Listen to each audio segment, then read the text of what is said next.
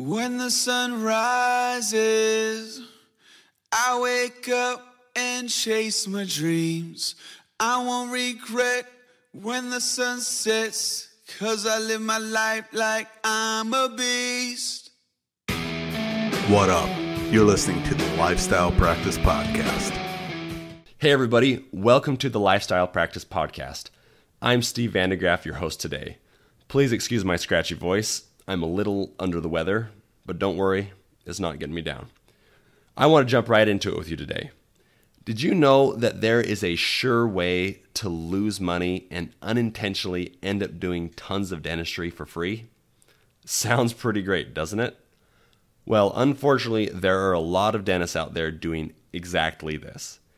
They work hard, keep busy, and feel productive while they're at it. Only at the end of the day, they're not getting paid for a good portion of what they do, and they usually don't even realize it. This happens when your practice does not have financial systems and a collections policy that you stick to. I like to keep things super simple, as in explain it to me like I'm 12 type simple. So here it goes. A financial policy means when you collect payment for treatment and what the payment options are. The related systems are basically verifying the patient's insurance benefits before treatment is done, and then claims management and accounts receivable after the treatment is done. Sounds pretty basic, but it is very common for practices to drop the ball in this area. And every time it happens, you end up, as I mentioned before, losing lots of money and doing treatment for nothing. New owners and soon-to-be owners, I'm especially talking to you. You will be addressing this. My first year in practice, I just trusted the previous front desk knew what she was doing and trusted that she would take care of all of this stuff so I could focus on patients and teeth. That was a huge mistake.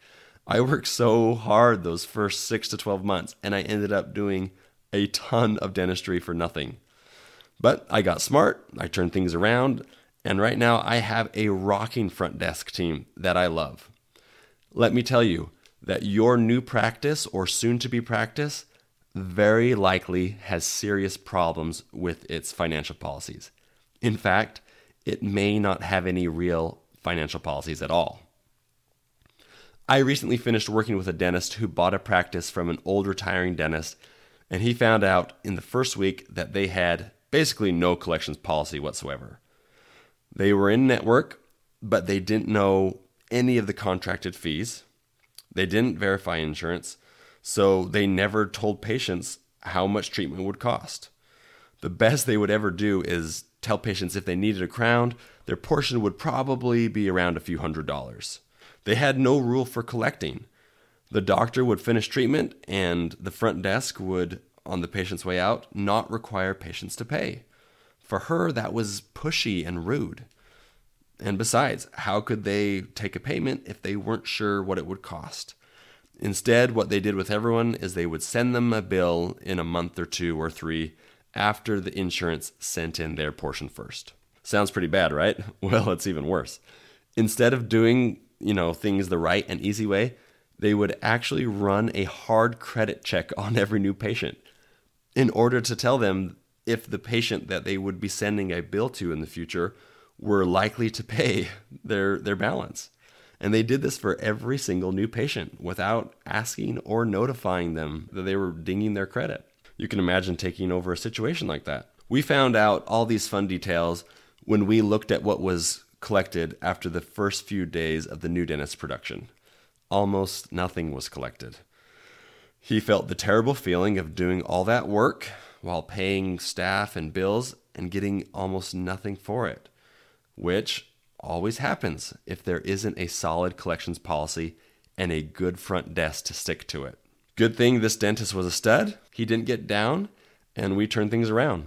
Old habits can die hard, and he ended up having to replace his front desk who had done things that one way for 35 years, and he put in somebody new that would work in an organized system.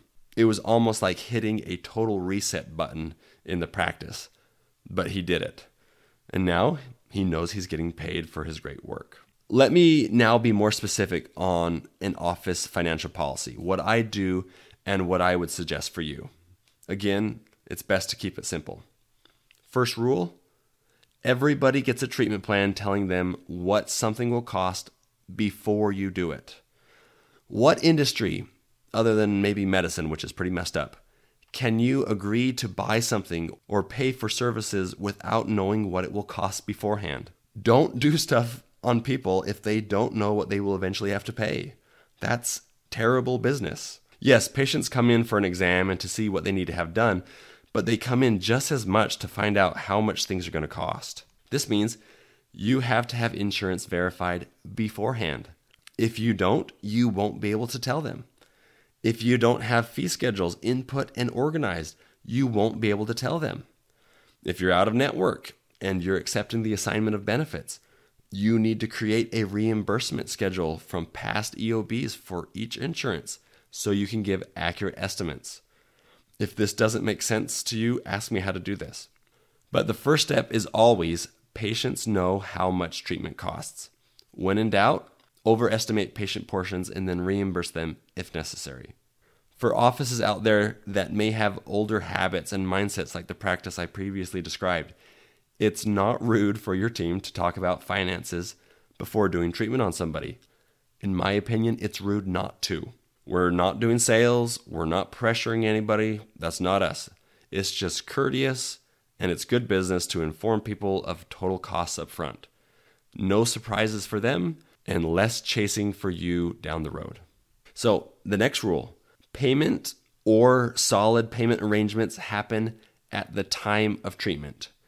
You can choose whether to collect before the patient is seated or at the end of the appointment, but it always happens that same day. Simple enough. Don't say we'll send you a bill. Don't say we'll work it out with your insurance, or don't somehow have somebody walk out without paying. Don't be that office. You will get burnt out and you'll feel resentful for doing work you're not paid for. As for payment options, what I do and what I recommend for most docs out there is option 1, pay the estimated patient portion all today. Option 2, pay half of it today and put up to $1,000 on a credit card payment plan that's paid off over the next 6 months automatically.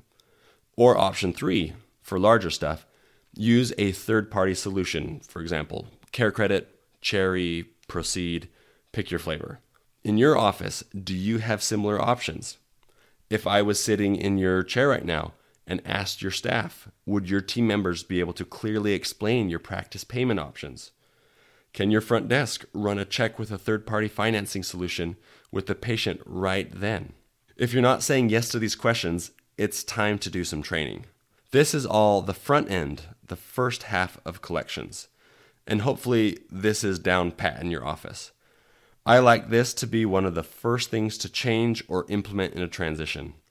It helps close the door to losing money, and it helps your team understand and act like you're an organized office with a set way of doing things. If you're listening to this and saying, oh, you know what? I've got this all down, no problems here. I'm not a new office with these problems. Well, that's great. I would focus your attention on the back end of collections, because this is where expensive mistakes happen to offices already doing everything I described. So some questions for you. When was the last time you audited a dozen EOBs? When was the last time you went through an AR report? Has your front desk come up to you in the last week or two with a question about an EOB needing additional information? If not, it is very likely you're leaving finances on the table. Even successful, profitable practices have weak spots. In fact, I think profitable practices often lose a lot of money on the back end because they're doing well. Life is good. Things are running nicely. You're profitable. So you don't bother to look under the hood. If you did, you'd realize there are mistakes being made, sometimes big mistakes. And if you fix them, you would be even doing better. The back end, what's done after the patient pays their portion on that same day of treatment, the back end, this includes putting together well-documented claims, applying correct adjustments when posting payments, appealing denials effectively, and collecting patient balances. Each of those could really warrant its own podcast episode, but let me give you some tips that I think would be valuable. The first is just to realize that there are tons of ways to make mistakes here, and each one's going to cost you. So you should make sure things are being done correctly. Most dentists don't want to spend time in this area of their practice. I totally understand that. You don't want to be doing this stuff yourself, but you do want to make sure that it's being done and it's being done properly. Next, make sure your claims are clear, persuasive, and have lots of documentation. Submitting an x-ray, it's not enough anymore. You need intraoral photos, narratives, diagnoses, histories. You have to have all that stuff in there. Yes, it stinks and it's no fun. We wish insurances would just pay for the work we do and we wouldn't have to do all this extra stuff. But it's just the nature of the beast. Related to that, do it well the first time. Appeals take much longer to prepare and are more likely to be denied again if they were once. If you take a little extra time and send convincing claims the first time, the dramatic reduction in denials will save you a lot of time overall. Next point. Your team member receiving the EOBs and posting payments needs to take ownership of the collecting. They can't just put in the EOB numbers, make everything equal out to zero, and finish the stack of checks for the day. No, it's their job to work, sometimes to fight, sometimes to investigate all these denied or reduced claims, and to get to the bottom of each excuse that insurance throws at them. Unless you have trained them on how to do this and you're following up regularly with them to see what they're working on, it's likely they may just be doing the minimum, as in putting in the daily mail and calling it good, and that is a big loss for you. Just like we have a standard for patient portion to be taken care of at the time of treatment, have a policy and a mindset to collect what is owed from insurances. Yes, it's harder to deal with and to get through to insurance companies, but it's just as reckless to not follow up on insurance companies as it is to let patients walk out of your office without paying. Next point. For some of you that don't know much about insurance or billing, it's my opinion that you should learn. You don't need to do it yourself or make it your focus, but if you have anything less than an all-star for an insurance coordinator, you need to be able to audit and train them. A majority of your collections comes from insurance companies. A majority of your total career income will be paid by insurance companies. So I personally think it's a big ROI to learn claims and billing and to do it early in your career. If you need help learning, get help. There's really good front desk training resources available out there. In coaching, we emphasize other areas for you as the owner and producer, and we like to help you set up your front desk for success in this area. But when there's problems, I've sat down with clients and I've remoted into their office computer to find the problems in their billing and show them how to do this. And I'm happy to help. Don't just go it alone and hope it will work out if you're not sure what to do. In summary, don't be the office that doesn't have financial policies on the front end or the back end. If you keep to a standard and hold your team to doing things the right way, you won't find yourself writing off big mistakes. Look, if you want to do free dentistry, that's cool. Do it to help somebody who really needs it. But don't end up doing free dentistry because you're just too unorganized to collect properly. Solid financial systems will help you feel great as you get compensated for your great work. And then you'll feel motivated to do more great work for patients. It's a win-win for everybody. If you have any questions about this, email us at Steve, Derek, or Justin at thelifestylepractice.com. Have a great week. Picture me climbing, tooth and nail till I'm at the top. Jump without a net, never break a sweat, 'cause I live my life like it's all I got.